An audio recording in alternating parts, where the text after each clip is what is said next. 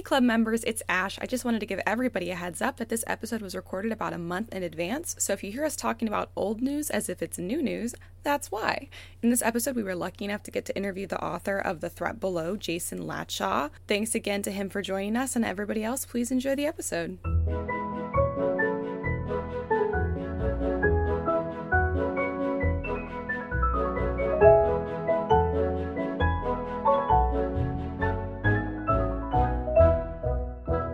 Hello, everybody. Hello, hello, hello. And welcome To That Pretentious Book Club. That was beautiful. Welcome to our club. Welcome to our club. Well, that over there is, God, I forgot your name. Kendall, A.K. Usually it's my name, I forget. You've had like one glass of wine. I know, it's true. It's because I'm tired. That is, that's Kendall Shaw, a.k.a. Dr. Spoons Palermo. Hello. Hello. Let me try my thing. The doctor is in. Or so, the doctor will see you now. I don't remember what it was. You're going to try your thing again next time. We're gonna do this till you get it right. Oh no, I'm sorry. Okay, and that is Ash O'Rourke. That's But true. you can call her Wheezy. I do sometimes. Sometimes. Oh, God. See, this is weird because we recorded this episode out of order, like the episode itself. So we talk about nicknames later. So, Yeah. feel my pain was opposite of retroactively. Preemptively. Preemptively. Feel it preemptively. Good because one. it's real. Thank you. Yeah. Good one. Prepare I know to words. feel the pain. Yeah. This episode is special because we are doing, not only did we read The Threat Below, the first book in the Baratheus Legacy series, but we actually got to interview the author. The author, you guys. The author of this book, J.S. Latshaw, Jason Latshaw. And he's a peach. He's awesome. He was so cool. You are going to love him. You guys, yeah, just wait. You're going to totally love him. He was so fun and so fun and witty knowledgeable. and interesting, Yeah. knowledgeable. Yeah. If you liked this book at all when you read it, after you listen to the interview, you're going to be like in love with it because Totally. he just has so much to say about it. I want this book in series form, like in like a TV series form. I really think it could be cool. They just have to nail the CGI, you know? Yeah. It's always a gamble with TV shows. Man, that is I'm thinking like Scorpion King right now. They really Okay, well, that was like 20 years ago. I know. You know? But God, break. it was so bad. Yes. It was so bad. It really was not good. No. Anyways, I feel like I haven't like seen you, like We actually really seen you in haven't. forever. I missed you. I missed you too. I know. I know. Oh, sorry. Not I know. I got this tattoo like 2 weeks ago, and I I hadn't didn't even know shown that you it to got a tattoo. Yeah. I don't think I have any exciting updates for you. I put up some fall decorations. That was Y'all, actually it. It looks so cute in here. Yeah. She went full Kristen Girl Autumn. Just kidding. That's Joking. hilarious. I'm not wearing a cardigan. Yeah, because I don't you have don't one. have like a latte with you. I don't have. Oh my God. I did just post about the autumn moon latte from Summer Moon though. And to be fair, I actually don't go get coffee. I don't go buy drinks. I just make my own drinks here. So there's only one drink I will go out of my way to go get, and that's the autumn moon latte from Summer Moon. Yeah. Because it is freaking good. They have their own like special like secret moon milk sweetener, which is like their normal like moon lattes are good, but their autumn one has spices in it. See, I gotta go get me one because It is so keep good. forgetting about that. Tomorrow? Do you want me to bring you one? Because you guys, exciting. I mean, I guess it's exciting more for us than for you. Yeah, you guys So, don't get to ways come. down the road, it's going to be exciting for you. But we're going to have, not only do we have to do more recording tomorrow, Yeah. but we're also going to have a writing day. Writing and we're going to day. write some books, and someday y'all are going to read those books. Yes. Or you're going to be like, I'm not reading those books. But someone somewhere will. I bet Someone Jason will. Yeah, Jason. And he'll leave us a nice If review. nobody's got our backs, I know Jason got. Jason's got our backs. It's super true. Yeah, that'll be great. Yeah. Well, Haley was so upset because she went to Starbucks and I guess they have a new like apple crisp Oh, I latte or heard of something. that, and I'm not sure how I feel about fruit and coffee. But Summer Moon has she- that too now. Oh, Not really? apple. They did a blueberry cobbler and a peach something or other latte, and I was like, I don't think I See, like that. Summer Moon has like a lemon, but it's like iced coffee. It's like, well, it's not coffee even. I don't know what it is, but I've had it multiple times and you it's like very it? good. But Holly I love loves lemon. their chai tea latte. Oh yeah, my mom loves a good chai tea latte. I'm just not a big fruit person, so it's hard for me. I love spices though. Well, so. don't try the apple crisp one though, won't. because Haley was so mad because she was like, "This is the most disgusting thing I've ever had," Oh, and then she no. could barely drink it. Oh my and when I God. came over, she was like, "Try this." I tried it, and I love apples. So you loved it, or you didn't No, like it? but I was. No. I didn't hate it as much as she did, but I wasn't like gonna order it, you know. Oh man. So disappointing. God, nothing is worse than spending money on something and then not liking it. Yeah, That's she so poured most of it upsetting. out. Poor Anyway, thing. I know. What a shame. What about any exciting updates in your life? Any tea you want to spill? Not Oh, on I the just thought of a pod. little bit of work tea that I wanted to spill, actually. Oh. It's not even like work tea. I actually really like my job. But there's this person that we have to work with, this like contractor basically. And I've been put in charge of communicating with this person. And I thought I was imagining it at first. I was like, why is he being rude to me? Like, I'm being very polite in my emails. But then I saw him reply to my boss today, who was a man. Totally different. Totally No. different. So polite, so understanding. I was like, are you serious? Is it because I'm a girl? And again, yes, he knows I'm a girl because we all had a meeting together and I talked. So and I feel like sometimes people are like, your name's Ash. How would people know you're overreacting? No, and I was very careful not to react at all because I was like, I could just be sensitive. Just because I've, had bad experiences with clients before. Anyways, I'm kind of mad. There's literally nothing I can do about it. But That's so gross. yeah, I'm like, cool. Just because I'm a girl. I'm And like, you've you had answer to me, guy. Yeah, seriously.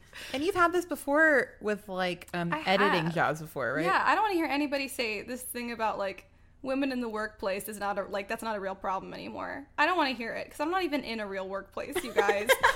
My jobs are all remote. There is a difference, and I don't want to hear it anymore. Yeah. And I am not like I was going to say I'm not an overreactive person. That's not true. I will absolutely overreact about the littlest things in the whole world. Like Javi said, we were going to go to Barnes and Noble, and then we didn't, so I laid on the ground for 45 minutes.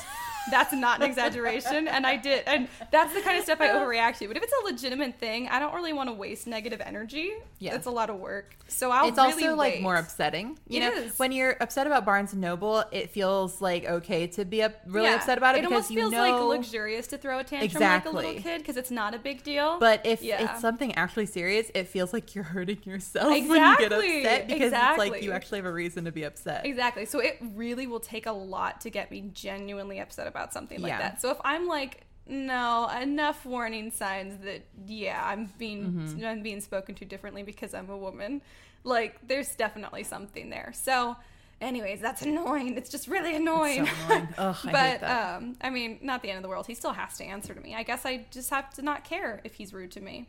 And maybe I'll just make less of an effort to be super polite back. I won't be rude. Honestly? But I've been like Yeah, screw that. courteous back. I think I'm not going to be vindictive because that's also a waste of energy. But I think I'm just not going to care so much. I always try and like make people feel good with, like whatever Yeah. I'm writing. Because, everyone has a bad day. So all of my emails tend to be very friendly. Just like, because I just think I'm not going to be friendly. And Don't. I think I'm just going to just take that off. You know the what? email. They Yeah. lost that privilege. That's right. Not that he cared. He clearly didn't. Well, maybe now he'll be like, now she's a bitch. Yeah, dude, exactly. Another thing we're going to talk about later. But it's true. True, Maybe yeah. he'll be like, wow, she's really bitchy now. Honestly, good. Although, to be completely honest, I bet he won't tell the difference because he's a dude and I don't think he's going to read that deep into it. I just don't think he's going to notice the difference. But a woman would notice. See, that's the thing, too, is what I think is like me being really friendly or me being cold over email. Probably he won't even notice the difference, but a woman would notice. So I don't know why I care at why all. didn't she put an exclamation point there? She hates me. She used a period. She didn't use any. I used to do this with my last job. I had somebody who would message me a lot, and like she would reply like with one letter and like with one word and then a period, and I'm like, oh my god, what did I do? Why does she hate me? Or like it would just reply like I'd ask a question and then like without any like hi, got your message or any like kind of greeting, she would just like respond with no punctuation at all, and I was like, she hates me. She must hate me. But I'm thinking now, I have a feeling this guy it probably would not notice any of these things based on the way that he's messaging me. Yeah. So Well, it's good not luck really a with life that. update, but I experienced that today and I wanted to share with everybody. Ugh, In I case hate we that all for thought you. we were past that. We are not. We're The work not. continues. The work continues. By it continues, I'm just not gonna care that much anymore. Yeah. Which I Good. think is fine. So yeah. Your cat was really rubbing up against me just now, which is Aw. so different You know for why? Flora. Look what she brought you. Well, I know, I threw it for her too. Oh, that's why. Well, she brought it, and then I threw it for her, and then she brought it back. She plays fetch. I also got a pack of little mice toys for her. She loses them immediately. She has 7 that are somewhere in the apartment currently. Yep. That green one is rediscovered. I haven't seen that one since I first gave it to her. But she was hiding it. Yeah, she was. We're going to move and I'm going to find like 20. And it's going to be 20 or more because she loses them. And it is the only toy that she will self-entertain with. So if I want to get, I just felt her hit my chair. If I want to get any work done, I have to give her a mouse toy. Because all of her other toys she wants me to play with her with. Yes. And she's bad. Like, she got caught in my charge cord, which I guess technically isn't her fault, but she got caught because she was trying to screw around with me. Don't do it again. And she almost pulled my work computer off. That would have been the second computer she broke. Yes. So, like, it's not funny. It's not okay, Flora.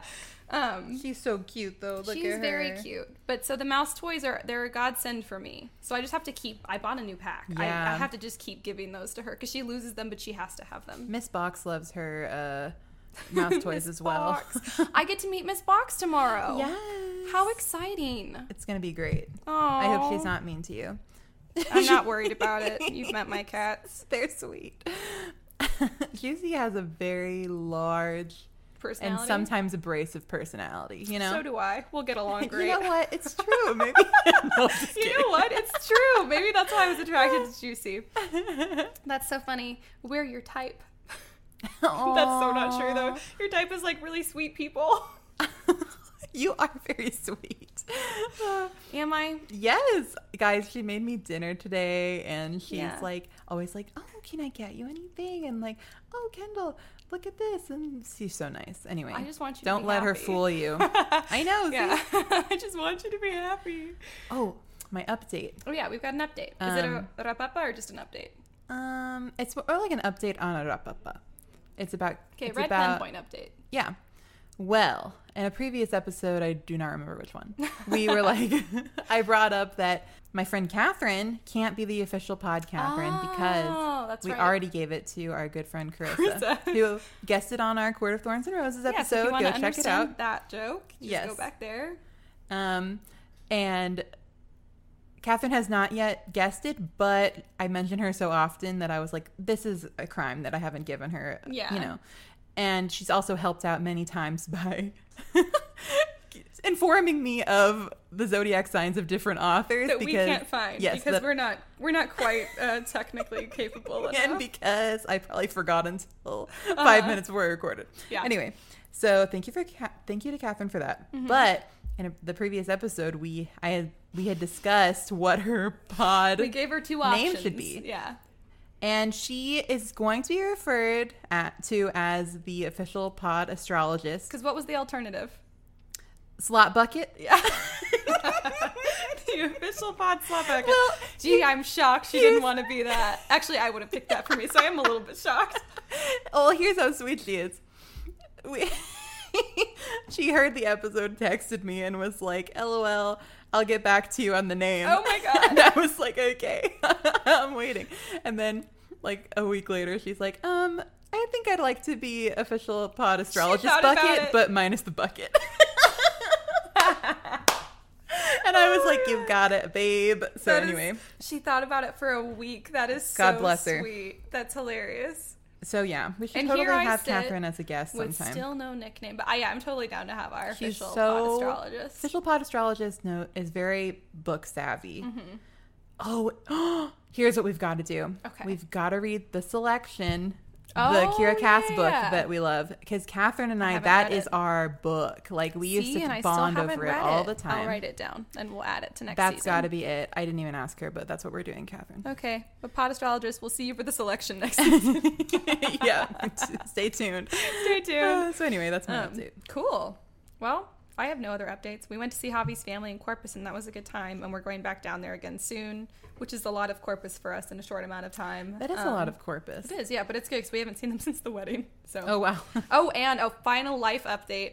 I booked my tickets for my honeymoon. Yeah. / anniversary. Yeah. Where are you going? We're going. Did I not? We're going to Williamsburg, Virginia. Colonial Williamsburg. You literally did not tell me any of this. I thought I did tell you. See, we're so behind. I thought I told you. This is the coolest thing I could ever imagine. I'm so excited. So it's for our anniversary, but it's also like I don't think we would, go like all out like this it's not like it's cheap. So like, yeah, like it's a big thing. You're flying to Virginia. Yeah, exactly. If you're in a car, and we just did this in Florida for the retreat, which is also, I never spend money. So it's like, this is big money for us. I mean, for a lot of people, it's probably not, but for us it is. And we don't spend, especially me, I don't spend money. Yeah.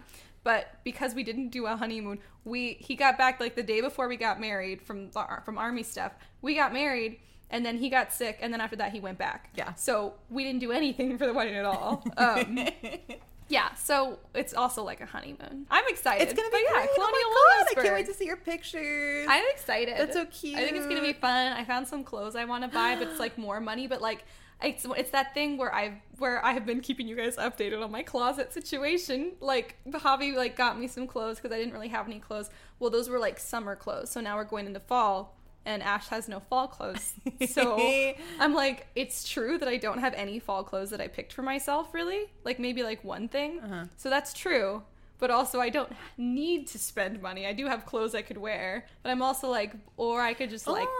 you could it's splurge. Really cute, and I could splurge, and then I could have clothes that I feel really cute in pictures in for the honeymoon/anniversary, because I don't ever take any pictures. Yeah. It's becoming a problem. And I mean, that's a big deal. It's your honeymoon/first anniversary. I want to feel pretty. You want to have those pictures forever, and you want to feel good, you know? Exactly. And I think I'll be more willing to take pictures if I like what I'm wearing. Absolutely. And it's always fun to get new clothes. It's true. So I think I'm going to do it. It's going to be so pretty there. I know, in November. Holy cow. Yeah, that's why we picked it too, is because our anniversary is in November, and it's going to be so pretty in November. Oh my God, imagine those leaves. Right, and I think people are in costume. And I think things are going to be decorated for like Thanksgiving and Christmas. I literally can't imagine a better time to go. Right, exactly. That's why we picked it. And we're going to go on some ghost tours, because Javi loves his ghost tour. Maybe we'll do like a special episode where we talk about some ghost stuff. We're not a supernatural or true crime podcast, but we do listen to those. We really like ghost stuff. We do. Yeah, so maybe we'll do like a special Patreon episode, and I'll just give you the lowdown of all the hauntings. Please do. Okay, we can totally do that.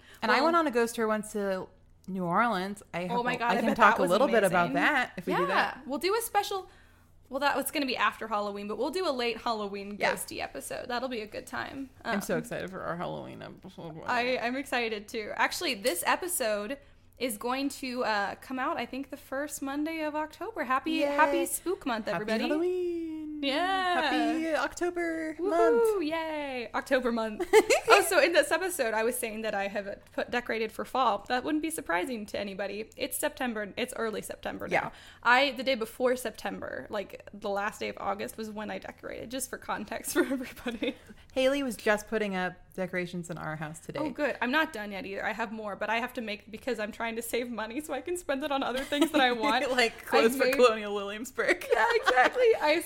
There's a little wreath on the wall. Made it for $5 from stuff from the dollar store. It also looks like you could wear it as a little flower crown. It really does. Oh my God. Hello, picture ideas. Speaking of, we need some pictures of you and I for pod reasons, because this is how rarely I take even a selfie. I don't even take a selfie. Not once, but twice in the last month, for professional reasons, someone has asked for a photo of me, and I don't have one. My photos are from like 3 years ago. Mm-hmm. So I did today take like a couple, because I put on makeup before this recording. So I took like a couple for Pod Catherine, because Pod Catherine and I are starting a podcast about writing stuff. So... hooray! I'll give you guys more updates when we have them. But for those reasons, I needed it. And then also because I got my free dive cert, they were like, we need a picture of you. And I was like, I don't have a picture of me. How old can it be? Yeah. So I'm growing up. I'm trying to like be okay taking pictures of myself. When we asked for Princess Leia and Logan for pictures, and Princess Leia was like, all my pictures are me eating. All candid pictures of me are cute. I love those kind of pictures though. Yeah. But yeah, you're right. Oh my God. She looks cute when she's eating. When I'm eating, it's not that cute.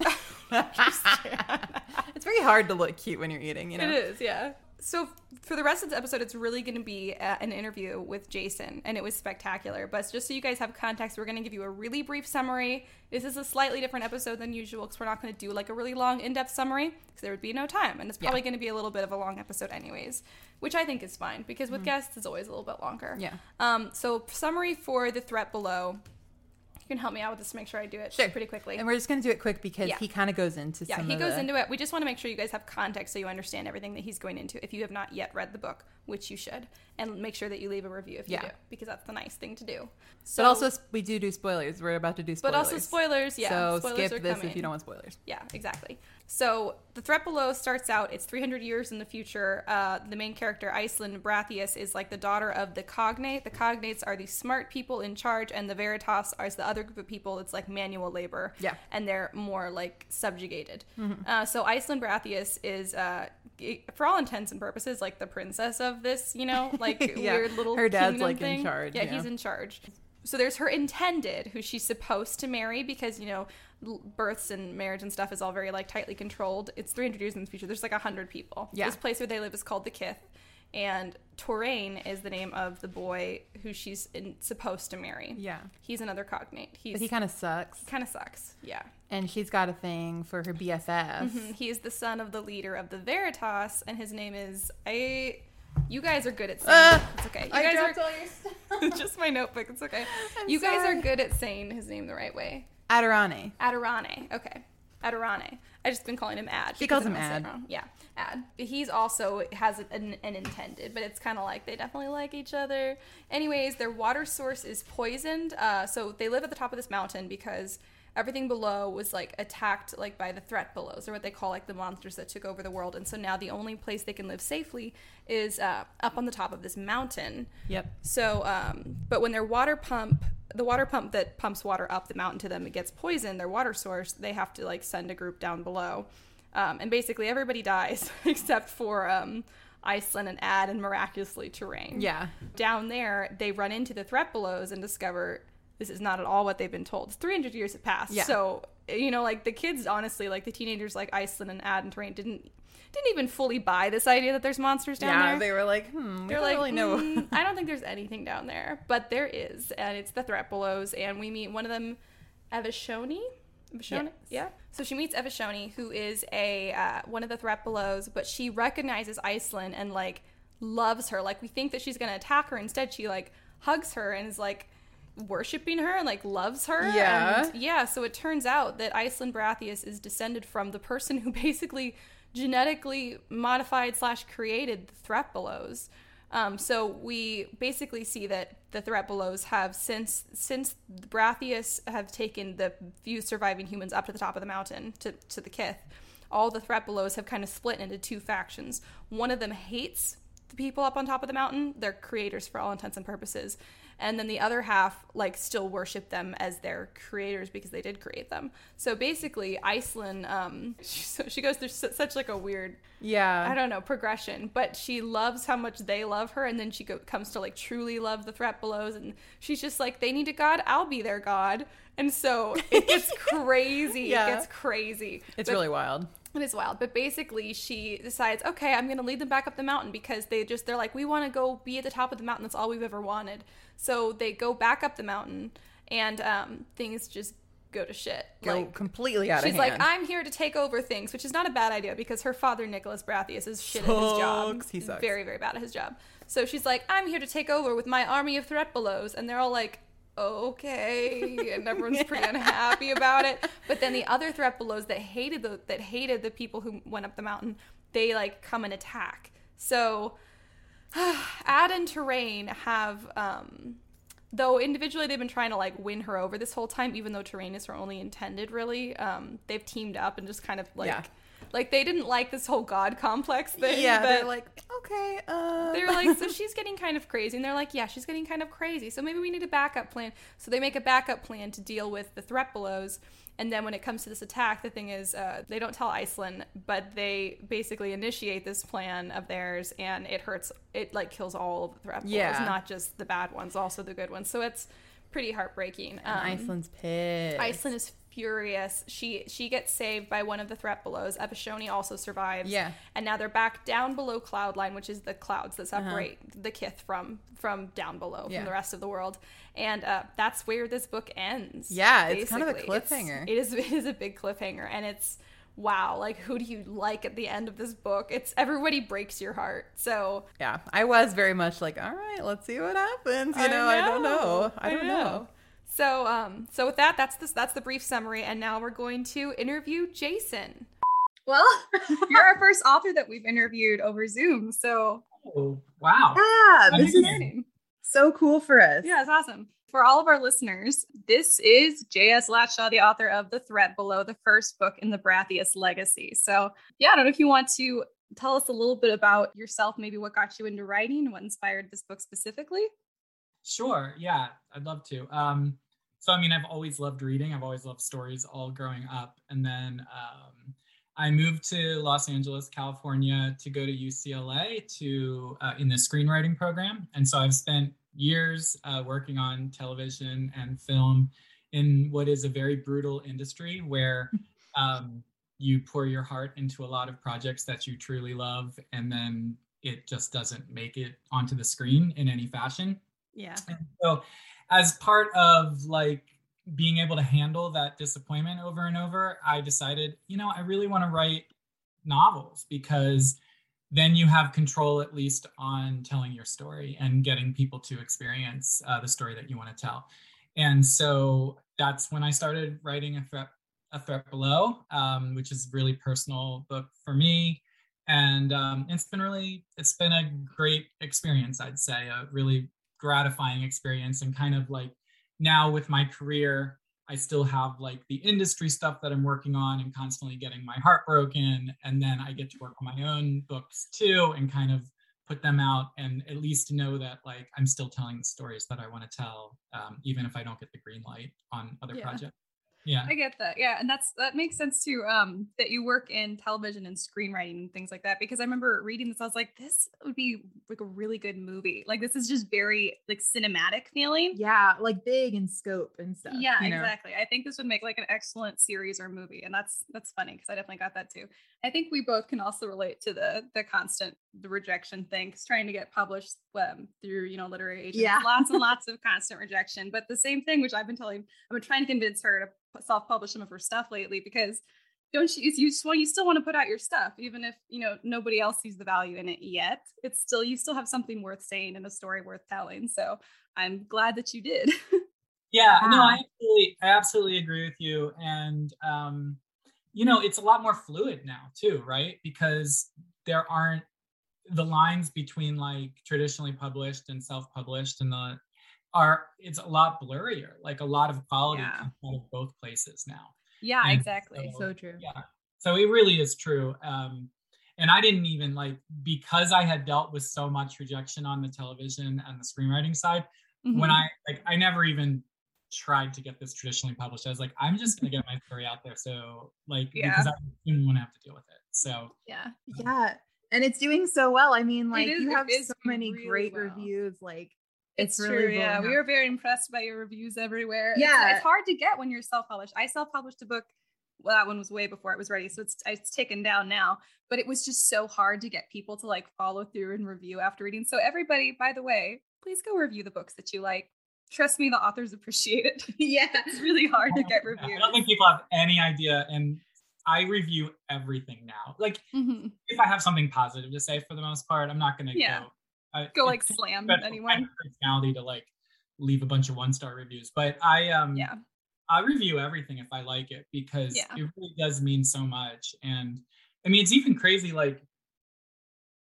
the amount of reviews I get on Instagram that are really positive that don't even translate over onto Amazon, because Amazon does everything. It's wild. So yeah, the reviews mean a lot, and it has found readers, which is really exciting. I mean, like I said, it's gratifying to actually tell a story that people actually read, because again, in the industry, you're writing these scripts and you feel really good about it, and the only people that are reading it are a few executives who are reading it along with 17 other things. And it's nice to find people that are reading for pleasure and because they love reading. So totally, exactly.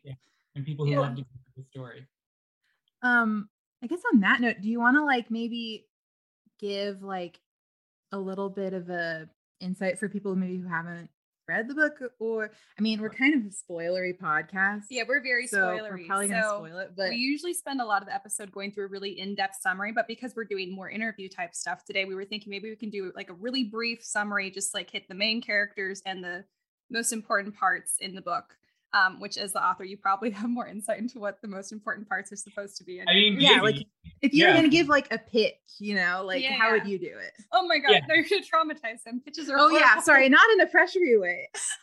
No, it's fine. It's actually so funny because like when I first moved out here, I took everything so personally. Like I took all rejection like it was the end of my life. And now it's like, not that I'm pessimistic about it, but I kind of expect, I'm like pleasantly surprised when something actually works, like when someone's happy or likes things. And so, I mean, do I have to avoid reading like the negative reviews about the book? Yeah, I do. It's still hard to read those things, but I mean, for the most part, it's fine. Like rejection's all part of it. It's part of the cost of telling a good story. So it's fine. Yeah. But all right, so the pitch for The Threat Below. Now I feel bad. That's not what I meant. No, I like telling it. So it's 300 years in the future, but it's not a futuristic world by any means. It's actually that was really unique. Yeah, which I think is totally fun, and I had a really good time with that. And so all of humanity is like 100 people that live on top of this mountain, and the mountain's covered by fog. It's got this dilapidated wall around it, and nobody's allowed to go down the mountain because whatever happened 300 years ago to wipe out humanity still lives down there and terrifies everybody. And they were the only ones who were able to survive this like terrible event that killed all humanity. And so they're kind of living up there, kind of scraping along. It's a pretty simple society. It's got kind of like two classes, like the academic, intelligent people, and more of like physical, stronger people, I guess, like Veritas and Cognates. And so there's a very simple class system there. It's a pretty uptight society. Like music isn't allowed, physical touch isn't really allowed. It's a very repressed society. Mm-hmm. And what happens is their water supply, which is the water pumping up from below in the valley, they realize that it's being poisoned. And so now they're freaking out because this water is going to kill them. And for the first time in hundreds of years, a group of people have to go down and see what's going on down below the clouds. And again, it's been so long, like the younger kids in the town are like, is this even true? Like, we don't even know anything scary down there. We're not sure. Are they just telling us that to keep us here?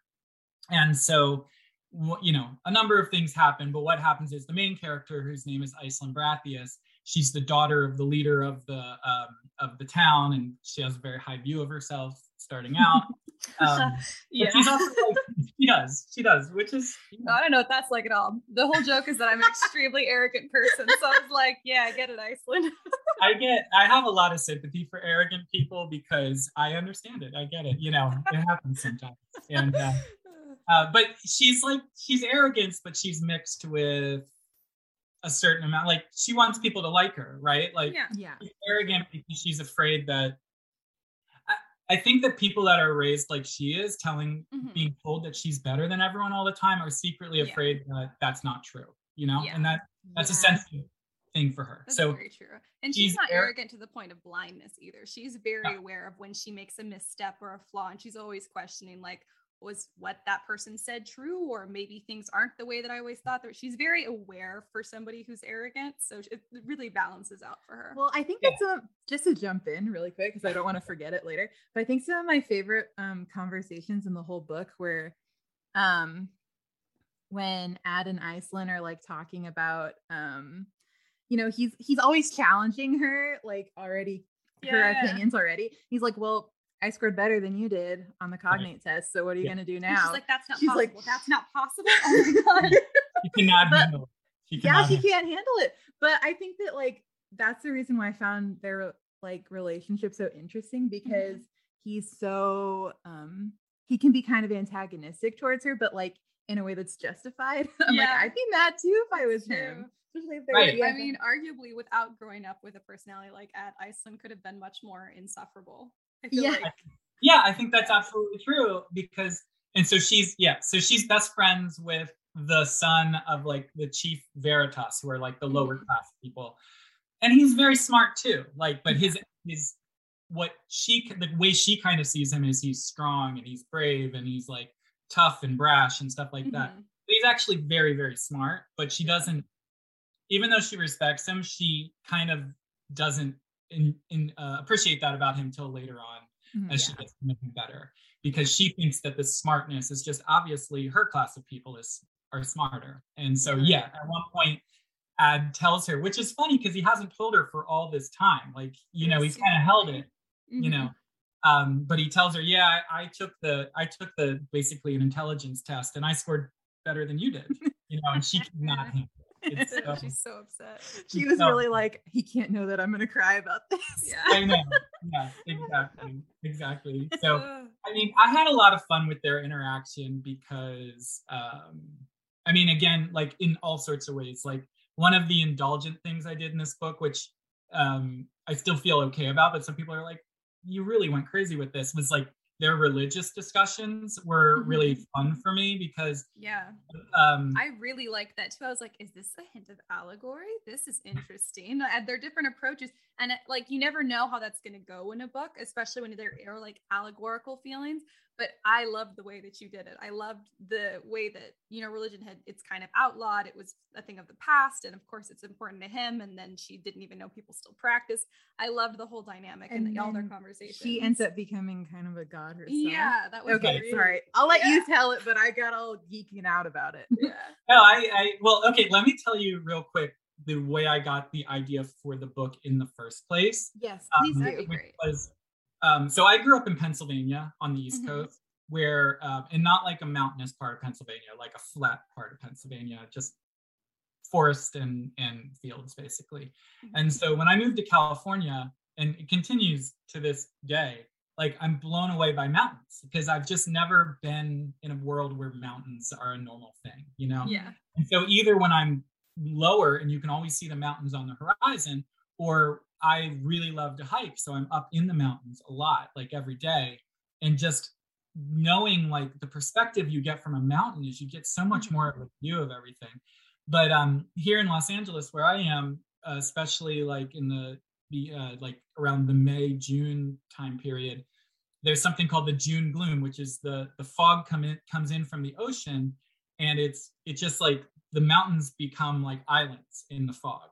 And so a lot of times I'd be hiking and I would just think, oh, wouldn't this be interesting if like I never left this place? I never lived anywhere but up here and I didn't know what was below the fog right now. Wouldn't that be an interesting world?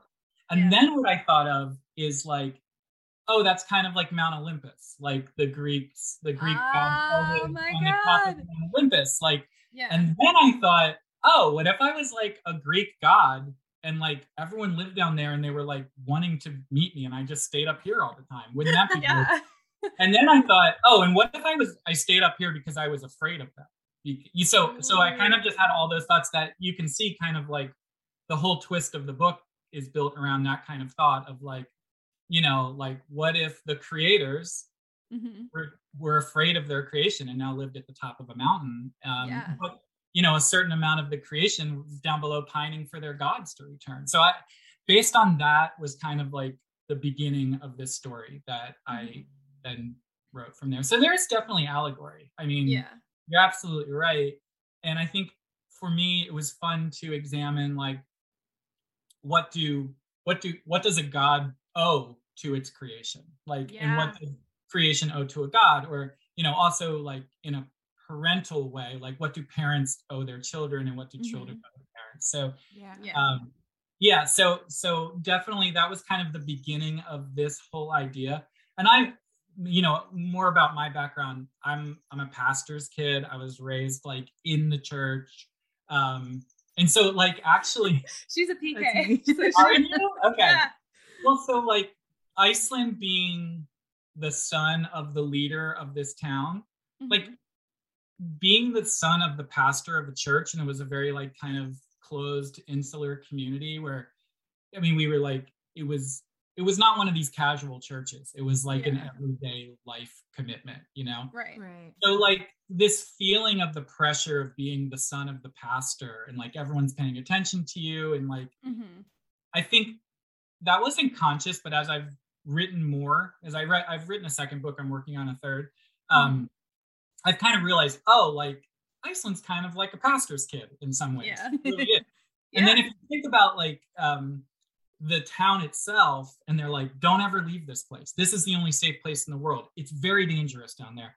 Like that's the message I got my entire life about just like the world outside the life outside the non-Christian the church world. Like don't read their books, don't watch their movies, don't listen to their music, don't go out there because it's dangerous. And it was like, not to get too deep, but it was all grown-ups that came from outside of the church and were hurt there, right? So they were telling us, the kids, like, don't do that. Like, trust me, it's very scary because, and so, you know, the idea of Iceland having to like leave this place to kind of figure out who she really is. And again, it's not really a story of like someone leaving the church at all, but leaving that safe place where the adults all want you to stay and like finding out the truth about yourself. Yeah. I think to me is like, it's a powerful thing for Iceland to have to go through.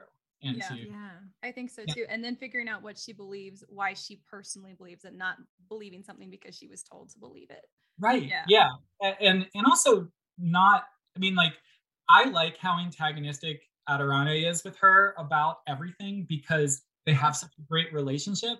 And so it's almost like a person arguing with themselves in some way because they do love you. It does feel like that, yeah. They love each other, but they also like, there are certain things that Adirane believes that Iceland just like disdains, like she thinks is like below her.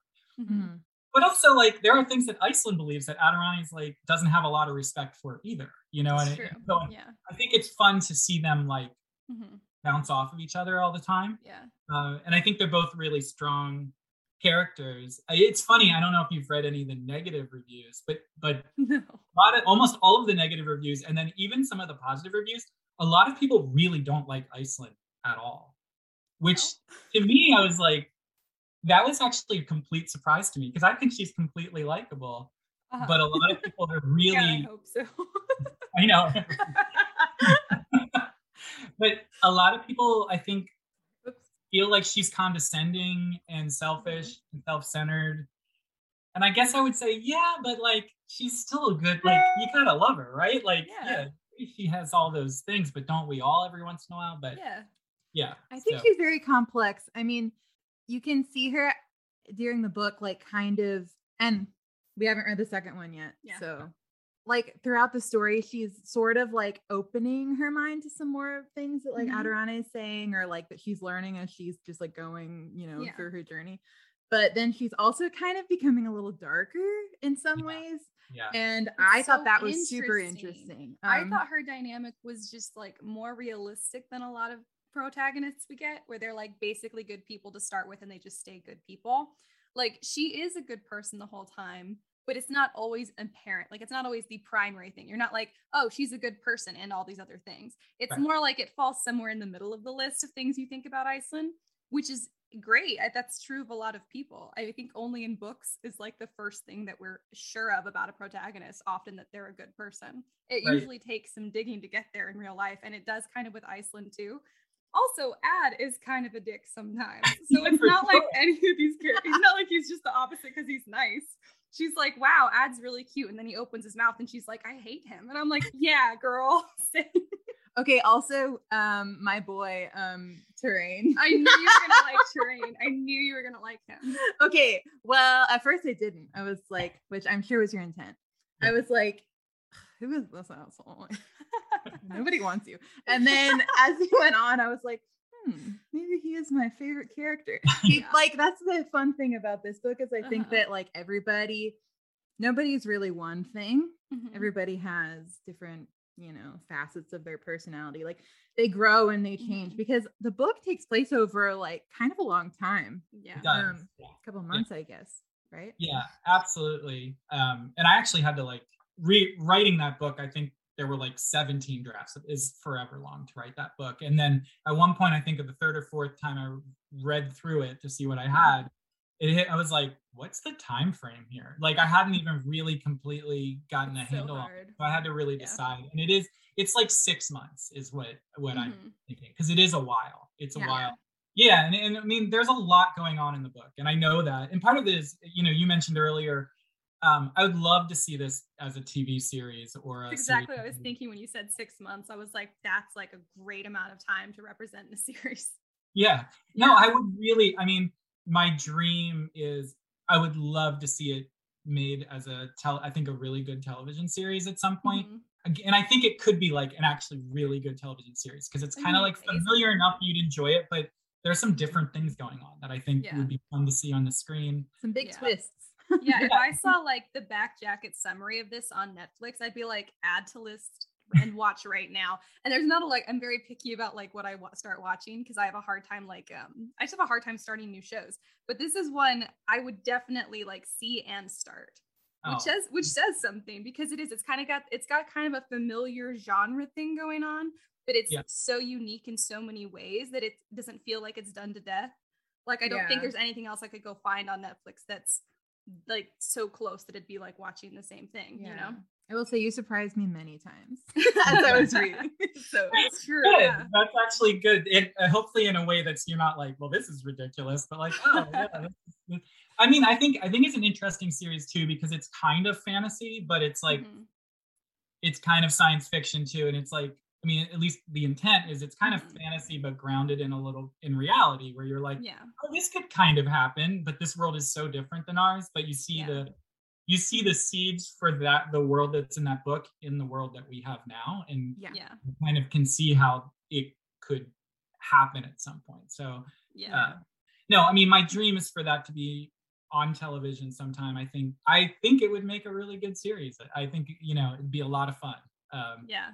And I agree. I don't think there's another thing that's just like it. There's obviously elements that are, but even like the trope of like somebody being the one, which again, like I say trope, not in a demeaning way because I actually. No, we love tropes. There's reason that tropes exist. Tropes are good. I love tropes too. Like they get me every time. Like if they're well done, they're fantastic.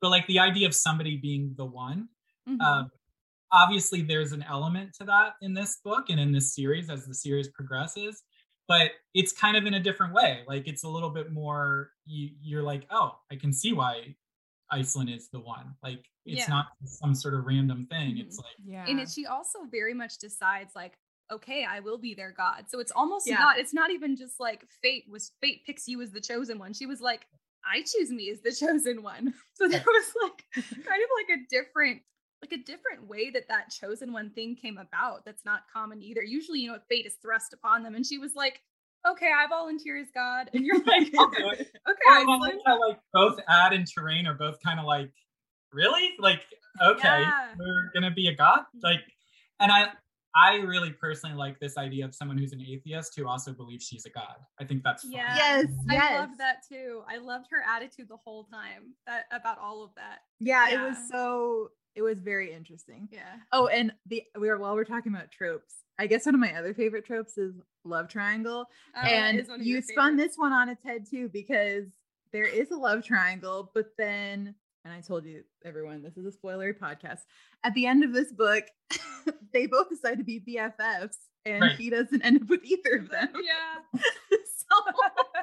Which I was kind of loving. He kind of gets jealous of their relationship. Yeah. He was like, wait, am I the third wheel now? What the hell is going on? It's so true. Exactly. And I mean, the reason why I think love triangles are a good trope, especially for younger characters, is like when you're young, you don't even know what's going on with all that stuff. And it's kind of like someone pays attention to you and so you're like, oh, wow, this person's incredible. And then someone else might pay attention to you and you're like, this person's incredible. It's just like, it's all very confusing. And so I think for Iceland, with the opportunity of the way their society was, especially where it's like, she's betrothed to be married to Terrain and she's forbidden from any physical contact, though obviously not everybody in the community is following that rule. Like, looking at you, Ad. I know, yeah. She was so scandalized. It was so funny. It was disgusted so funny. Yeah. Oh my god. Which I think is fun. Like how she just and that was kind of my experience, by the way. I was raised in purity culture and I bought it hook, line, and sinker. So I was like shocked at something. Yeah, I was like completely shocked to find out that other people like that I knew were also raised in purity culture and somehow were just like, yeah, whatever. Yeah, exactly. And just like didn't take it seriously. Yeah, that blew my mind too. Yeah, I was like deathly afraid. Like I was a skeptic of so many things, but for some reason that I was like, yeah, this one makes sense. And so, so I definitely related to Iceland's kind of queen, and she kind of looked down on it like, wow, this is really bad what these guys are. I liked it that Ad had a romantic history when we met him. I feel like usually like with the love interest, there's never been any kind of like, there's no one that they loved before them. The whole like, you're the only one I'll ever love. Yeah, and the only one I have ever loved. And that's not real life. Like, that's not realistic. Everybody, for the most part, has like known someone who they either were in love with or, said that they loved each other or loved them and didn't say anything. Like, everybody, for the most part, has a romantic history. Very few people, settle down with the first person they ever fell in love with. But that's the only thing that we see for the most part in like fantasy books. I don't know why.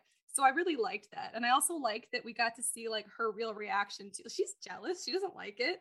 I don't like hearing my husband talk about his ex-girlfriends. Nobody likes it. Nobody likes that. Yeah. Yeah, but it's real life. So to pretend that that's not like real, it makes it feel, I don't know. It's just then real life surprises you. If you read a lot of books, you're like, well, the person I fall in love with, I should be the only one they ever loved. That's the way it works, right? Yeah. No. Yeah. Also, Ad's intended, is her name pronounced Catalandi? I think, well, I think of it as Catalande, but I also Catalande. Okay, yeah. I'm obsessed with that. I like that better. I love that name. I literally am obsessed with her name. I just like, I don't even know exactly how to pronounce it, but as I'm reading it, I'm like, same. I love looking at it. I was like, my eyes are happy. Just a side note. I don't know why. I agree with you. I annoy my friends because I tell them I'm really good at making up names, and I'm kind of kidding, but I also like some of the names that I made up for this one, I really enjoyed. And some of them actually I don't like that much, but that's almost part of the fun of it. I really love Adarane's name. I like Terrain's name a lot. I like Iceland's name, which I did think I made up, but now I see it's in other places. I've never heard it before. No, I mean it sounds me neither, but it apparently does exist outside. But I like Evashone's name. I like a lot. Oh my god! Yeah, I mean I love it. Evashone's like, it's really hard for me to pick a favorite character. The big four for me are just like Terrain, Adarane, Iceland, Evashone. But I love Evashone so much. She's my favorite too. I mean, I know I said Terrain, but I really, he's like second favorite. Evashone is my He's your favorite. He's your trope type. He's your trope favorite. Well, he's kind of a dick. He gave a picture of himself. At the beginning, he's not your type, but then later he's just like kind of like doing his best, and kind of scrawny, but like has a good intentions, and that's your type. Once he starts doing his best and having good intentions, that was when I was like, yeah, he's good. But Evashone was great the whole time. When he asks for a nickname, how can you not like him then? Okay, this is a thing. Okay, in every single, did you think of I literally bookmarked it because I was like, we have to bring it up because Ash is always asking for a nickname. I'm like, somebody give me a nickname. My name is Ash, so people like will rhyme it with things like trash or like, hey, Jackash. None of this is good. I want a good nickname. And even my husband, I was like, hey, can I have a nickname? And he was like, what's wrong with your name? And I was like, I just want like a cute nickname, because you love me. And he's like, nothing good rhymes with Ash. So sad.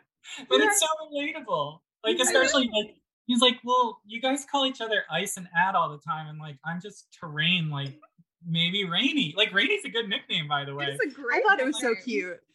I was so happy for him when Ad was like, Rainy. I was like, oh, you're living my life. Yeah, you could just practice this and going, that'll be me someday. It was so cute. Yeah, I literally was like, we have to bring it up for Ash because this is so your energy. See, people want nicknames, guys. Yeah, they do. Want nicknames, but the rule is you can't give yourself the nickname. Like, that's exactly right. And I nickname people all the time. I've given out so many nicknames. Spoons. Like, can't somebody please give me a nickname back? So true. Well, you're Wheezy. You have a nickname. I gave that to myself. Did you? I thought we did it together. No, because there was my nickname that I got on the Newsies quiz was super lame. And so I was like, well, I need something that's comparable. I was just looking for comparable in style. That wasn't supposed to be like a long-term nickname either. It's just the only one. Ended up being. Because I gave it to myself and no one else has given me one. I'm really going to make an effort to give you a new one. Thanks. Okay. And it can't be trash. No, it's not going to be trash. It's not going to be Rainy. It's not a good nickname. I mean, I'd say like no nickname at all is probably better than a bad nickname. So it's true, and that's where I'm at right now. Yeah. Very true, very true. Where do you think you would fit in this world? Like, do you think you'd be a cognate, a Verit? Would you be happy? Would you have gone down below? Do you think you would be one of the threat belows? Hey, those are all very good questions. And I mean, so Iceland is like 60% my daughter, 30% me, and like 10%, Katniss. Yeah. Probably, although I really like the idea of a protagonist who's not particularly all that good at anything. Like, I think Iceland is like, he's not skilled. She's not, but isn't that like the human experience? Like, none of us are all that great at anything. That's the thing. Right? I feel like that's why you're getting these reviews saying, I don't like Iceland, because she's not like the typical, I'm good from the start, I'm so talented protagonist. Like, she's just like a real person. She feels real, yeah. Yeah, she does. She feels real. There's not like one thing she's like super, super good at, but she's not like really bad at everything either. Like, she's just kind of in the middle. Yeah, she's not hapless, but like, she's not very good at, I mean, I think she's smart. I think she's and she is like self-aware and kind of maybe even aware of other people's thoughts and emotions more than is healthy for her, because she gets caught up in her head about it. But actually, I have another theory about why so many people don't like Iceland. I'll share that in a second. But let me answer your question. And it's actually like, I address it almost as a theme in the next book, which I think worked out pretty well. I'll tell you who I don't want to be. I don't want to be Nicholas Brathius. That's who I'm afraid to be. Like, someone who just cares too much and can't really make a decision and ends up being like really cares too much about what everyone else is thinking and just ends up being because of it, because he can see every part to it and he can't like actually make a decision. Least favorite character. No, it hurts. He's the worst. I was like, dude, come on. You feel bad for him because he also feels bad. I know. Like, do better. No. Yeah, I mean, like, if someone were to tell me Nicholas Brathius is my favorite character, I would worry about them. Like, it's like, right. Exactly, yeah. God, yeah. Because like a big theme of The Threat Below is kind of parents let children down. Like, it's not like Star Wars where there are no mentors for these kids. There's like nobody. These kids are on their own in the terms of like, actually Adirani's dad, but he dies pretty early. So like, the one good one. Yeah, and Iceland's tutor ends up just being like hermit guy who lives in a cave. Yeah. Like, I'm not going to be any help to you. Yeah, he was like, have fun. She was like, I am out of here. Bye. He's like, I'm going to have to rethink my entire childhood and who I am. Yeah. But I mean, it's definitely a theme that emerged in the book, is the adults all let the children down. And so I don't want to be any of the adults. I mean, obviously not Tranton, who we haven't talked about, but there's not even a whole lot of nuance to him. No. Worst guy ever award. I almost like him more than Nicholas. Well, yeah, because at least he's up front. At least he's doing something. Yeah. At least you know what exactly. Well, the fact that Nicholas lets Tranton do everything that he lets Tranton do makes Nicholas almost worse in some ways, because he can probably put an end to it. He just doesn't. I would like to pretend that I'm like some of the better parts of Adirane, but I mean, I'd say Adirane is kind of like who I saw growing up as like the guy that I would wish that I was, but I never felt like I was quite that accomplished, or I don't know, like, whatever as Adirane is. I think that I'm a mix between Iceland and Terrain, kind of the awkwardness and the overthinking and the wanting to be liked at the same time of like somehow thinking you're better than other people, but then thinking that you're really not. That whole mix is like, I think I'm somewhere in that area, leaning more towards the Iceland side. And why I think Terrain grows on people by the end is, starting out, Terrain's like a worm and he's annoying, but he's like a spoiled kid. But Terrain never really thinks that much of himself, actually. Like, you can tell. Like, and so his arc is like, he actually goes from thinking very low and then learning, I'm actually a little stronger than I thought I was. Yeah, he gets confident, Yeah, he gets confident and he sees like, I can make a difference in this world, and that's like exciting. But I think I'm honestly a little bit more like Iceland. I would hope that I would leave and go down below.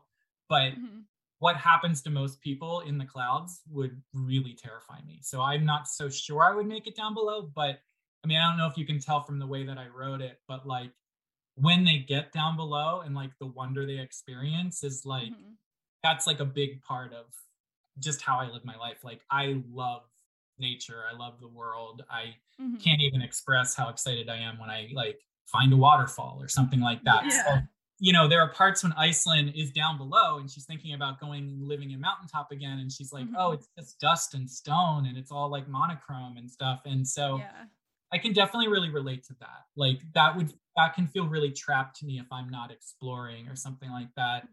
There's a part of Amathys that I really relate to too, who we haven't talked about yet, but Amathys experiences so much loss. And especially in the second book, you kind of get a better sense of what he's been through. And not to get too personal, but my life in the last 5 years has had some like significant loss. So like there's definitely like things that Amathys is going through that I can definitely relate to. But to answer your excellent question, I'm right in there with Iceland. Like that would kind of be me, I think. You know? Yeah. It makes sense. Yeah, I'd like to think that I would be like, I'm sick of this society. Everyone here is in like dumb groups and everyone doesn't hug. So I'd be like, I want to leave, but then I know I would never. I'd be too wuss. I want to say I'd be like Ad because I like his I'm ready to fight everything attitude. But I don't think I'm actually that ass. I just think in my head like I would want to be. Yeah. I'm probably more like Iceland. Yeah. Too. I mean, I don't think she's cool. I think I'm probably a little bit more people pleasing on the outside actually than she is. And there's not a lot of characters I can say that for because I'm not super people pleasing, but she's really not. People still like her. But people do still like her. That's true. But people like her a little less than she thinks. Like I feel like one of the reasons she leaves Mountaintop is because she kind of thought people liked her more than they do. They did. Yeah. That's true. Yeah. She's surprised when like nobody's there to support her. I say I don't have that confidence. I don't have I have Ad's lack of confidence in people in society with Iceland's arrogance. So probably a combo of very potent mix. That's an excellent mix. I love that. I loved Ad's sense of justice. He was like, this is incorrect. He was like, and I will go off about it. It's true. You're like, please don't. He's like, I'm already doing it. I was getting frustrated by the confines of the society the same way he was. So I was like, I'm glad a character is here to like talk about it, you know? It's especially since most of them like bought so hard into it, you know, even Iceland. So including Iceland. And that's like Iceland didn't even question it because she was like, well, you know, we're two different classes. So but one of the things I really liked in terms of religion and justice and ethics is I like this idea of religion 300 years like past any sort of like trappings of religion. Like what does religion look like when there's no Bible anymore, there's no hymns anymore, there's no liturgy, there's no organized like how does God still carry religion like away from all kind of those like trappings of religion, you know? I really liked it. Fun. It was fun, and it was like way more appealing. Organized religion. That's kind of like a journey that I've gone through because you know I'm a pastor kid, and I definitely like haven't lost my faith, but I've definitely lost my faith in kind of the church in some ways and stuff like that. And so like still holding on to what's essential. It was fun like writing the book and like seeing what for these people what matters and kind of like what's enticing to Iceland, like, and that like, and this carries on through the second book in a way too, but like what is it about religion that like is so meaningful to us as humans, and like what is it that would survive kind of the the cultural pressure that people feel to be like what is like it when you strip away everything excess, what's left that's really matters, that's really important. That's like impossible, it feels like, to get to in our culture today, because similar experience myself where like I definitely haven't like lost my faith or anything. I also grew up in the church, but I mean trying to walk through the doors of a church is like a traumatic experience at this point. I know it is for a lot of people, but it's not something I want to give up entirely, because they're like, you can kind of see in the book, like there's so much that faith has to offer that's so important to, I think, the human experience and to living here. And you know, it's not like living on the earth is easy regardless of whether it's post-apocalyptic or now. So I really liked that scene, everything stripped away that we've kind of put into it, but when there's nothing else left, you know, like what remains, what is faith at its barest, most essential level. I really like seeing that. Yeah, I did too. And I think that it's definitely something that like for people raised in the church, like all of us, it's really meaningful. And for people maybe from outside the church, they kind of look at it and they're like, why is this in the book? But it's like important to me to get it in there. And like I think there's one scene where Iceland's like peeking in through the window and sees Adarane's family, like and other Veritas there are like praying and singing, and there's like incense burning, and Iceland like is disgusted by it, but she's attracted to it at the same time. Yeah. I like that. It almost makes me feel like I'm missing something that I know I shouldn't have. And I think that that's kind of powerful. And I like, I feel that, you know, sometimes about what you said about like feeling upset or traumatized to walk through the doors of a church. It's like, but there are things you miss, right? Yeah. Like, and there's good things. You don't want to throw out the baby with the bathwater. There are definitely good and positive things about it. But how do you get past the things that are so not positive? Right. No, exactly.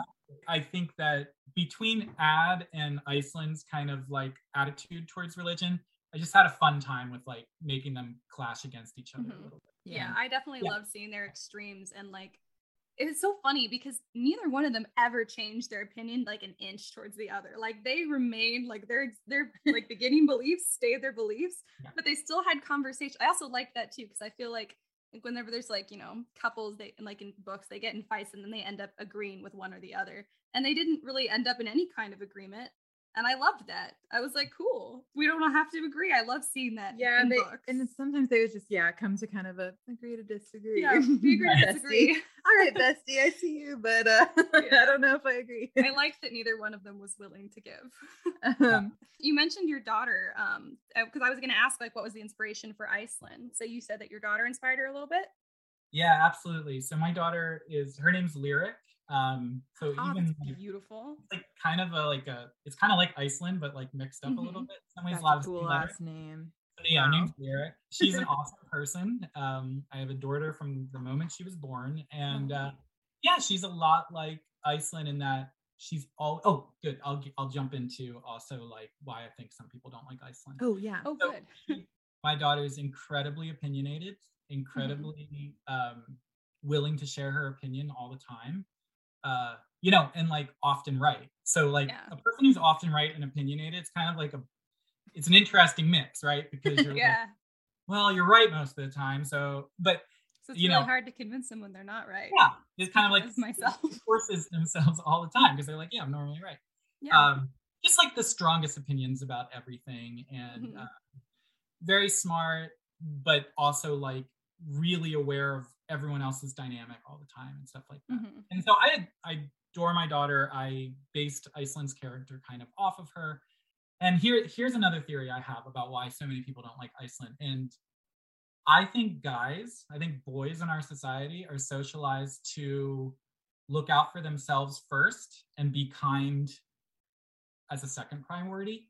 And I actually think that's, you know, within reason, a pretty healthy way to live your life, you know? And I think women are often socialized to sacrifice themselves for the people around them. Yeah. And I think that Iceland doesn't do that. She doesn't sacrifice herself for the people around her. Oh my God, you're right. That is why people don't like her. She's not trying to take care of everyone. She's not trying to take care of everyone. Yeah. And if Iceland were a male character, no one would say that she's self-centered. They would actually say she's really caring. Yeah. But because she's a female character, people are like, she's not being like sacrificial enough. She's looking out for herself. It's true. They're like, she's mean. Yeah.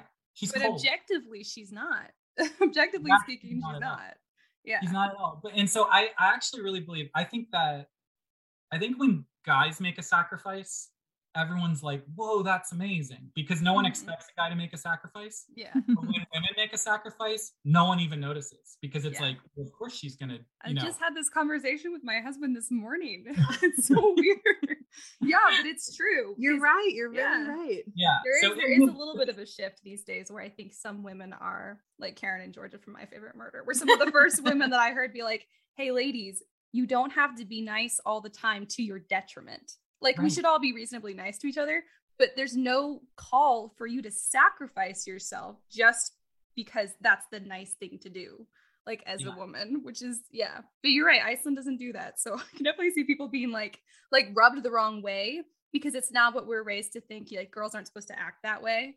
it is weird. It does seem so much more mean when a girl acts like Iceland does, but she's not acting mean at all. And she's the whole time she's very intuitive and empathetic and like, yeah. I mean, the most manipulative thing she ever does is when she like convinces Terrain that maybe they have a chance early on so that she can What's funny too is with that one, she was playing fully into the female stereotype. Right. Exactly. So like, and so that's my theory, because a lot of the criticism and I was not anticipating that when I wrote it. Like I wasn't like, oh, I'm gonna make a character who's like, you know, subverts gender roles. But I based it on Lyric, and Lyric also doesn't do that for other people. My daughter doesn't do that. That's awesome. Kudos to her. I know. But she'll sometimes get accused by, you know, like guys in her life of not being like understanding enough or accommodating enough, just because she doesn't like put up with certain behavior. But it was, you know, again, she just doesn't sacrifice herself for the people around her. So anyway, that's my theory about Iceland. And I think that the expectations on a female character are actually so different than the expectations on a male character. 100%. Yeah. I mean, just like as somebody who reads books and like is on Goodreads, there are so many times where people will just go off about the main character if she's a girl. And you hardly ever get that if the main character is a boy. Exactly. It's always like, she's annoying. And I'm like, what about her is annoying? And they're like, she's just annoying. Yeah. And I'm like, why? It's another thing I had to explain to my husband, because he doesn't like have like a lot of like he's in the army. All of his friends are dudes. Like he's fine with women and everything, but I had to be like, the other day, like, I was all stressed out about, I don't know, like the way my dress fit or something dumb like that. And I was like kind of getting a little hysterical. That's my word, not his, by the way. He doesn't call me hysterical, but I do sometimes get like, I just get overwhelmed. And so I was like really overwhelmed and very overstimulated. And I was so upset about like the way my dress fit. And when Javi was like, I don't understand why you get so upset about things like this.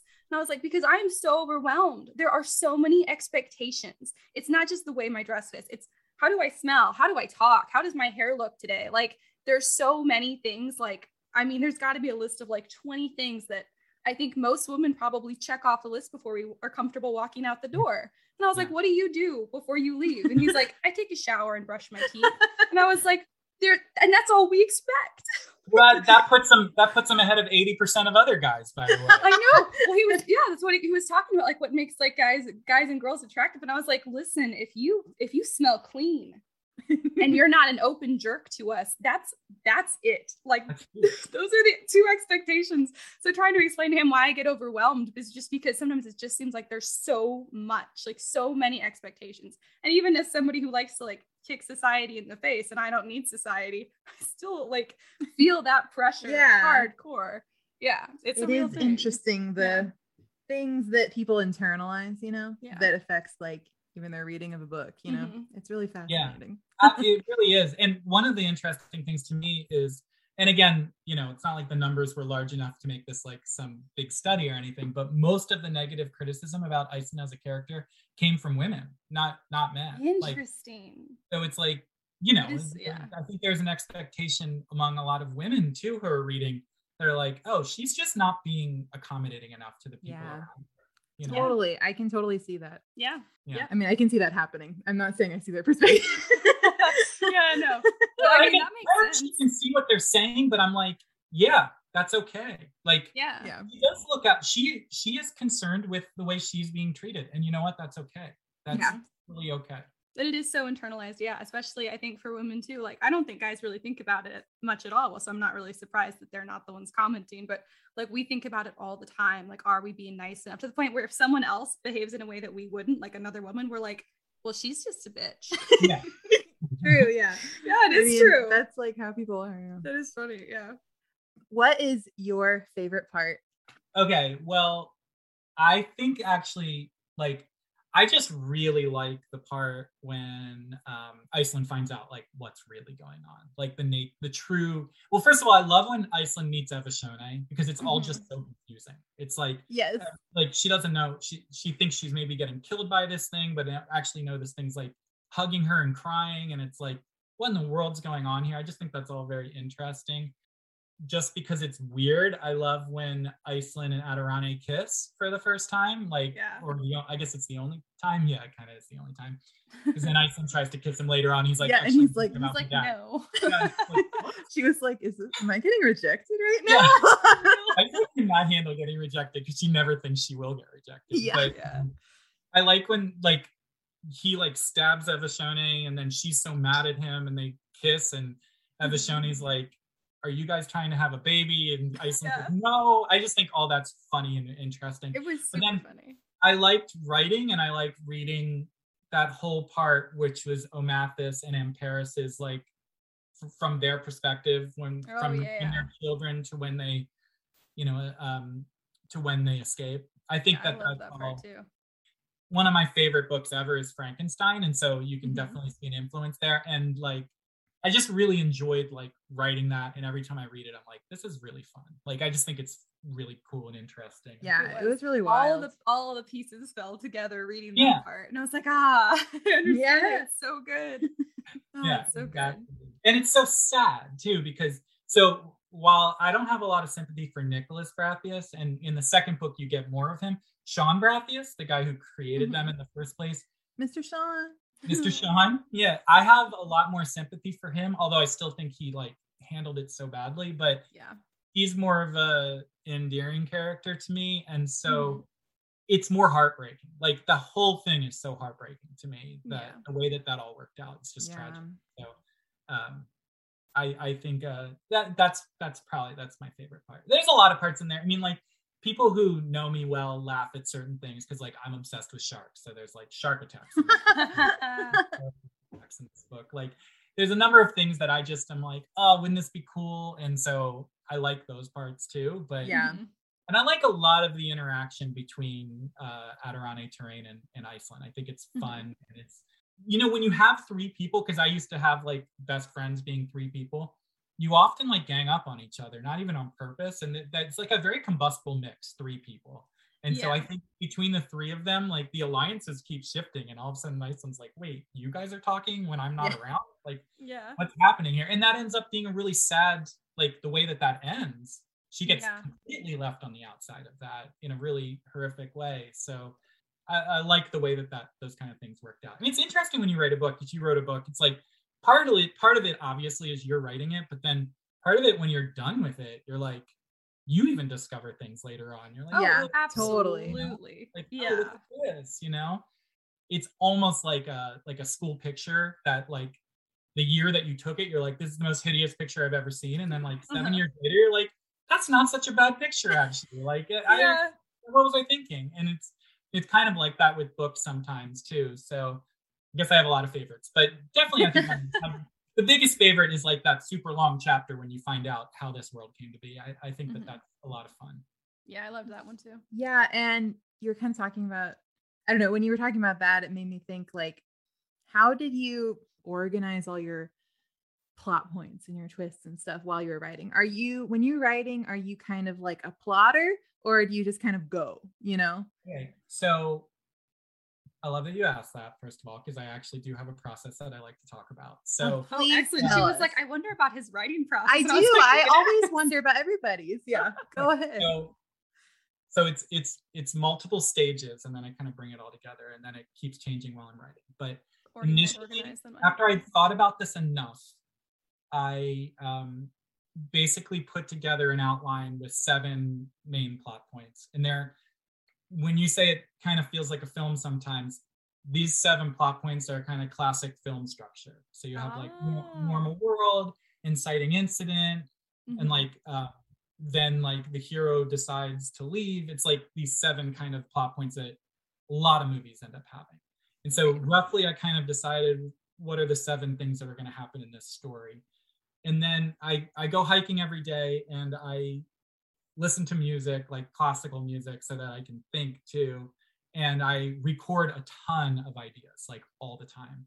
And then like after I'd been doing that for a while, I sit down and I literally listen to all of these like heavy breathing voice memos and type them all out. And so actually it's important for me, by the way, the outline that I write originally is all like handwritten. And I know that sounds weird, but I can't type it. Like I need, because same. It ends up having to like, I have to like draw arrows, and it needs to be more organic. So I need to like use a pen and paper or pencil or something like that. Then I write down all of my like voice memos, and then I number each one of those voice memos. And then I basically like print out my outline and put a number in each, like in between points or in different points, so that I know like of all those thoughts that I just wrote down. And like for Threat Below, it was like literally when I typed out all my thoughts, it was 40 pages of thoughts. And so, Wow. and then I number every point, I put it in the outline. So then when I'm writing, it helps me with like writer's block or whatever, because I just continually look through and just be like, okay, this is what I need to write next. This is what I need to write next. Yeah. And the only thing that happens there is like things will change as you're writing them, because characters like become their own people, or they do their own thing, and you're like, I did not prepare for this. I wasn't ready for this, you know, which is good. It's exciting when that happens. And so a while, like you'll end up like I will end up redoing that outline, or like taking parts and like expanding it into a new outline and things like that. But that's my basic process. And so when I write, I have like big stacks of paper and that I keep referring to. And I need that to be like on the desk as paper. It can't be like a file on my computer. It just doesn't work. Same. So. I don't do a lot of outlining, because like you said, things just change so much, and I'm too lazy to go back and make like a new outline and fix it. So I'll usually make like one good outline, and then and it's always with pen and paper. And from there I will just X out, circle, arrow. And it's just like the messiest, most insane page in the world. Yeah. No, me too. And like, it becomes this one of a kind document. And when I was working on my second book, I lost that document. And it was like tragic. I couldn't even handle it. And so then eventually I just gave up. After looking for it, I was like, okay, I lost this thing. I need to recreate it. And I recreated it. And then I found the original one. So then I had to like synthesize the two together. Oh my gosh. No. That's a literal nightmare. Of course that would happen. But I like my process. And then I'll always reach a point where like, I'm like, okay, I really have to like write to the end here. And so I use a program called Scrivener, and I'll set up all the chapters, and I'll write like a sentence in each chapter between now and the end. Like in this chapter, so-and-so will do this. In this chapter, this will happen. In this chapter, this will happen. And I don't do that from the beginning, but I'll do that kind of when the momentum is really towards the end, because that also really helps with the writer's block, because you finish one chapter and then you see the next one, you're like, okay, I know what this is supposed to be too. Yeah. I usually at the end of like a chapter or a scene, like if I have to leave the computer while I'm writing, or I have like my typewriter thing I've been using, I have to put like a couple sentences of what's going to happen next. Or I can't sit back down and keep writing. Are you using like a free write? That free write? Yes, she loves her free write. Do you have one? Yeah, I used it for to finish the Gallery of Mothers, the second book. Yeah. Wow. Oh my gosh, free write besties! This is so exciting. I dig it. It's like stupidly overpriced for what it is, but it really helps. So like it really does. It was very expensive. I wanted one for many years, and I could never prioritize saving for that when there were other things. So my husband surprised me last Christmas with it, and I am still so happy. That's awesome. I love it. It was kind of the same from, like, I could never justify buying it, but then my mom bought it for Christmas for me. Yeah. So I was like, guys, if you've got a lot of extra money and you have a writer friend, this is like the best gift in the whole world. Yeah. They have a traveler version now too. That's a little less expensive, but I know. No, it's totally awesome. So that's funny that you were like this typewriter thing. I was like, I think I know what you're talking about. So, that's my process, and it works for me. I like it, you know. So a lot of those ideas come to me while I'm hiking, which is great. That's awesome. You can tell. People. I mean, well, you were talking before about like that part where, you know, they come out and they're like down below, and some of that was like my favorite. Yeah, that imagery was intense. It was so I was like, I want to be here with them. It was so cute. Yeah, I was like, I don't want to be sitting here on my couch. I know. I was like, I wish I was here, like experiencing, you know, butterflies for the first time. I mean, I really enjoy this idea of like, because so much of that is our world, right? But the way that the book is set up, it feels like a fantasy world almost. So I just like this idea of like, wow, discover the beauty of our world. Like it's out there. Yes, and that going along with like, I love any time in a book that's like set in a different like post-apocalyptic or something where they like are finding like, oh, look, this is what they use for this. That's my favorite. Oh my god, that Little Mermaid with the force going on. She was like, wow, binoculars are amazing, and I was like, binoculars are amazing. It's true. It does make you realize like grass is amazing. Waterfalls are definitely, I mean, a lot of people already find them amazing, but it just reminds you that they are. Like cars are amazing. Blenders are freaking amazing. Yeah. Oh my god, their conversation about cars where she's like, that's got to be fake, and he's like, it's true, that it's like dinosaur juice that the cars are drinking, and she's like, that's insane, you're wrong. There's no way. But she never wants to admit that she's like, I need to look that up. Like she's like, on the off chance that he is right, she doesn't want to admit that she disagrees, but she's like, that can't be right. See, I think that was my favorite part of this whole book, was like the cheeky narration, especially when like from Iceland's perspective, like she'd have a conversation with Ad. He'd say one thing, she'd say, that's definitely wrong. And then she'd be like, oh my God, is that right? And then I just loved all of her little asides to herself. It was just delightful. That was probably my favorite part of the whole book. I just like, she'd say something and I would just be like waiting for like the cheeky whatever was going to come next. My daughter read the book and she was like saying like a part like that. She was like, I really love these parts. They're really funny and they're really clever. And I was like, oh, thank you. And she's like, maybe you could put like one on every page. And I was like, oh, I'll try. There were a lot of them in there, so I really, really liked it. It's so funny. She's like, yeah, this was good. Maybe try to make the whole thing. Maybe this should be the whole book. Yeah, maybe like the parts on every page. I'm like, yeah, I'll try. That is so funny. That's hilarious. Oh, we forgot to ask. Oh, hey, yeah. So this is the thing we usually doing this for all of the dead authors that we read. Oh, this is fun.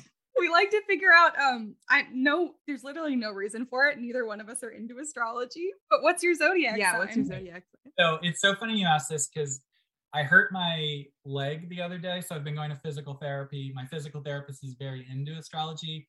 I am not, but she asked me for not just my birthday, but like where I was born and my birth time. Yes.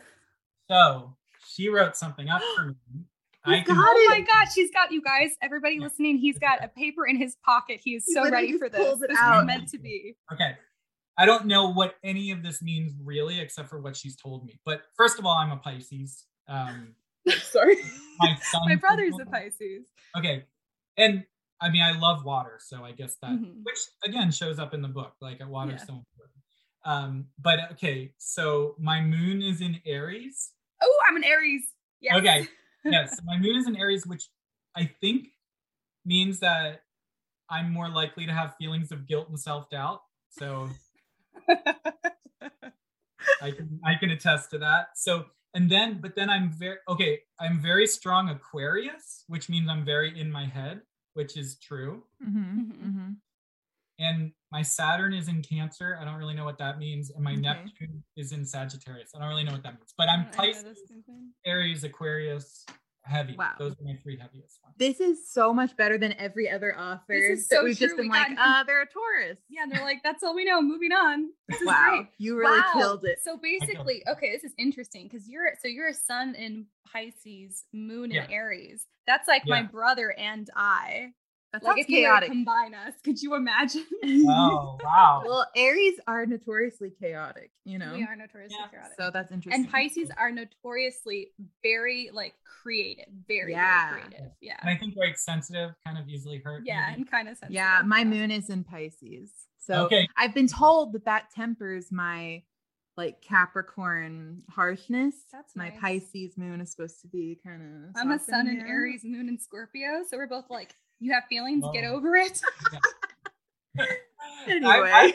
I used to feel like I don't believe it at all, but I've decided it's fun. And it's actually strangely like illuminating in sometimes.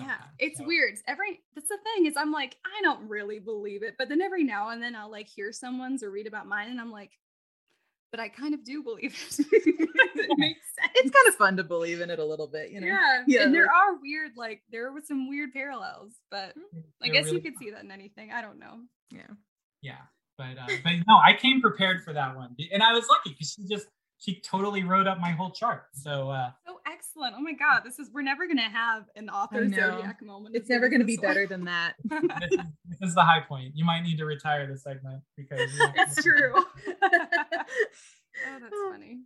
there is a second book, but because this one came out in 2015, correct? Yeah. So the second book, A Gallery of Mothers, and then you're working on the third book, right? I love that name. And well, okay. So I am working on the third book, but there is also there are going to be 4 books in this series. That's Okay. That's what I've planned. However, there is a bonus. So these books are really long, in case you didn't notice. This is like the first one is 500 pages. It's a hefty book. It's a hefty book. And Gallery of Mothers is also a hefty book. And the third and fourth one will be hefty books as well.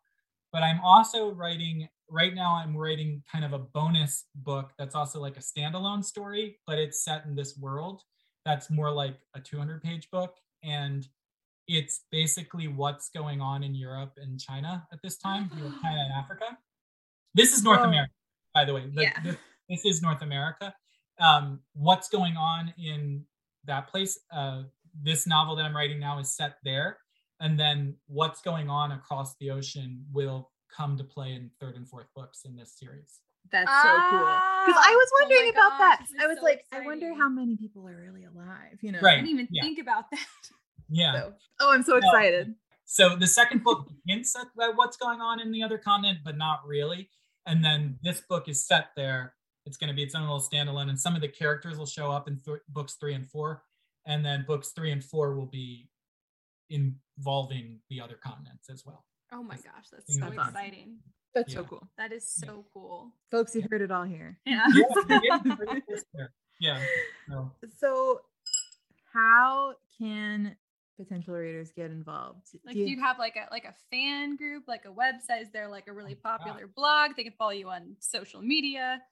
Well, they can definitely follow me on Instagram. I don't know exactly my handle right now. It's like Jason. Oh my goodness, I don't know. We can put it on our social. Yeah, we'll put it on our social too. I really should be better at that. But I also have a website that I'm not if you Google J.S. Latchall in my book, you'll find my website. You can join my newsletter, which I don't send out as much as I should, but yeah, you can definitely join that.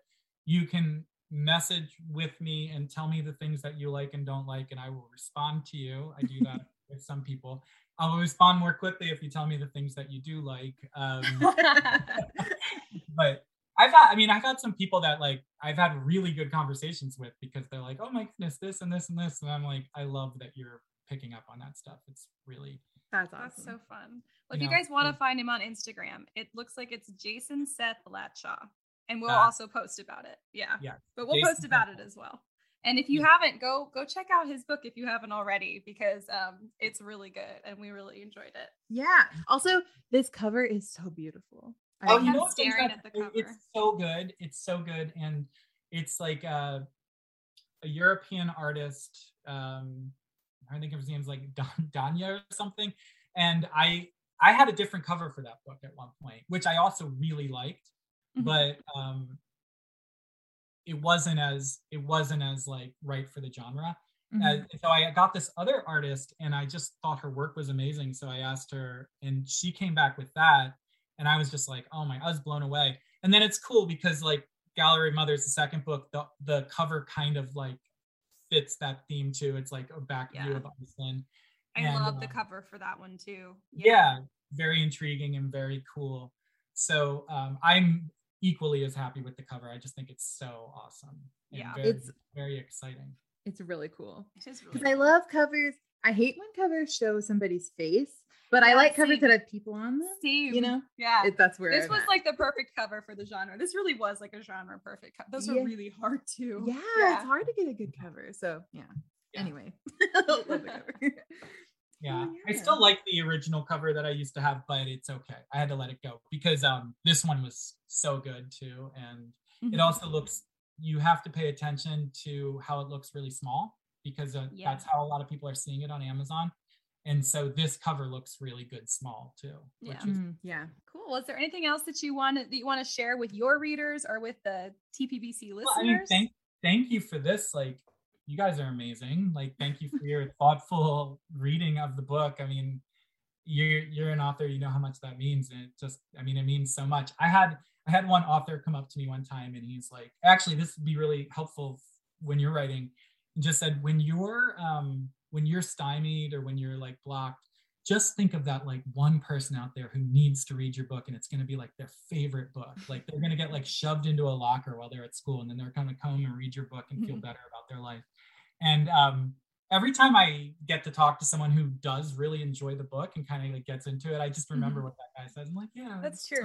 You know what? Even when I think about the other books I published that I loathe them now because I wrote them when I was really young and they objectively weren't really publish ready when I published them. Yeah. But even those, I had a couple people that liked them so much, like young girls who were like just really loved the series and were like, I can't wait for the next one. And they would ask me about it all the time. So I was like, you really did like it. No.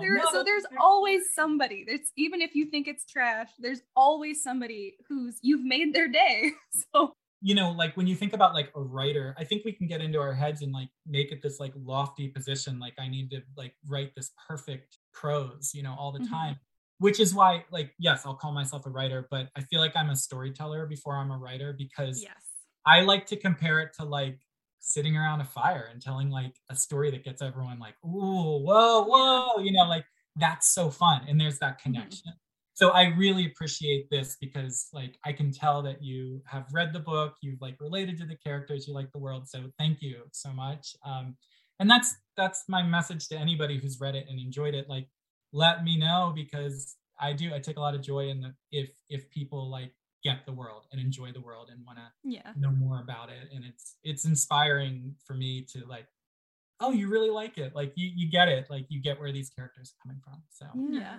Totally. And leave a good review on Amazon. Gosh. Yeah, everybody leave a good review. Leave reviews. It is very important. It is very hard. Please leave a review if you've read this book.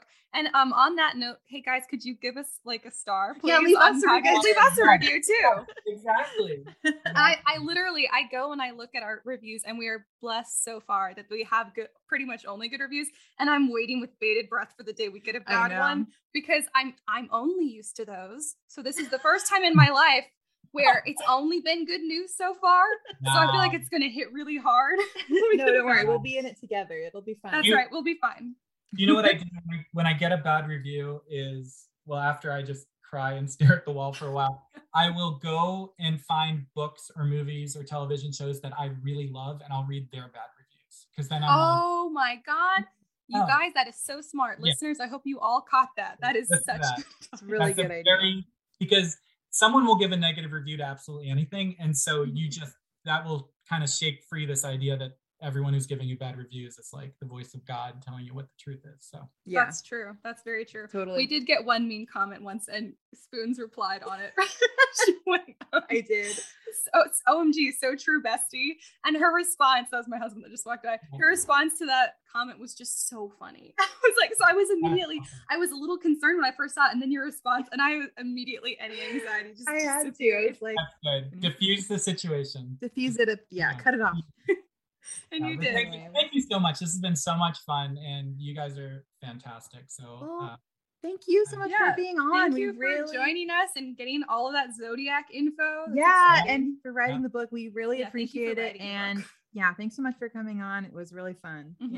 Yeah. Thank you so much. And have I sent you Gallery of Mothers? Do you want copies of that? Let me know. We would love copies of please. That. Yeah. You have physical copies of the first one. So definitely. If you don't have the second one, I'll send you. Yeah, we don't, but we would love to have it. Yeah, so I'll send you signed ones. That'll be fun. I love signed books. Yeah, I like signing them. It's a lot of fun. So thank you so much. This has been so great. You guys are the best. Thanks. Well, you too. Yeah. All right. Have a great time. Thank you so much. Bye. Okay, bye.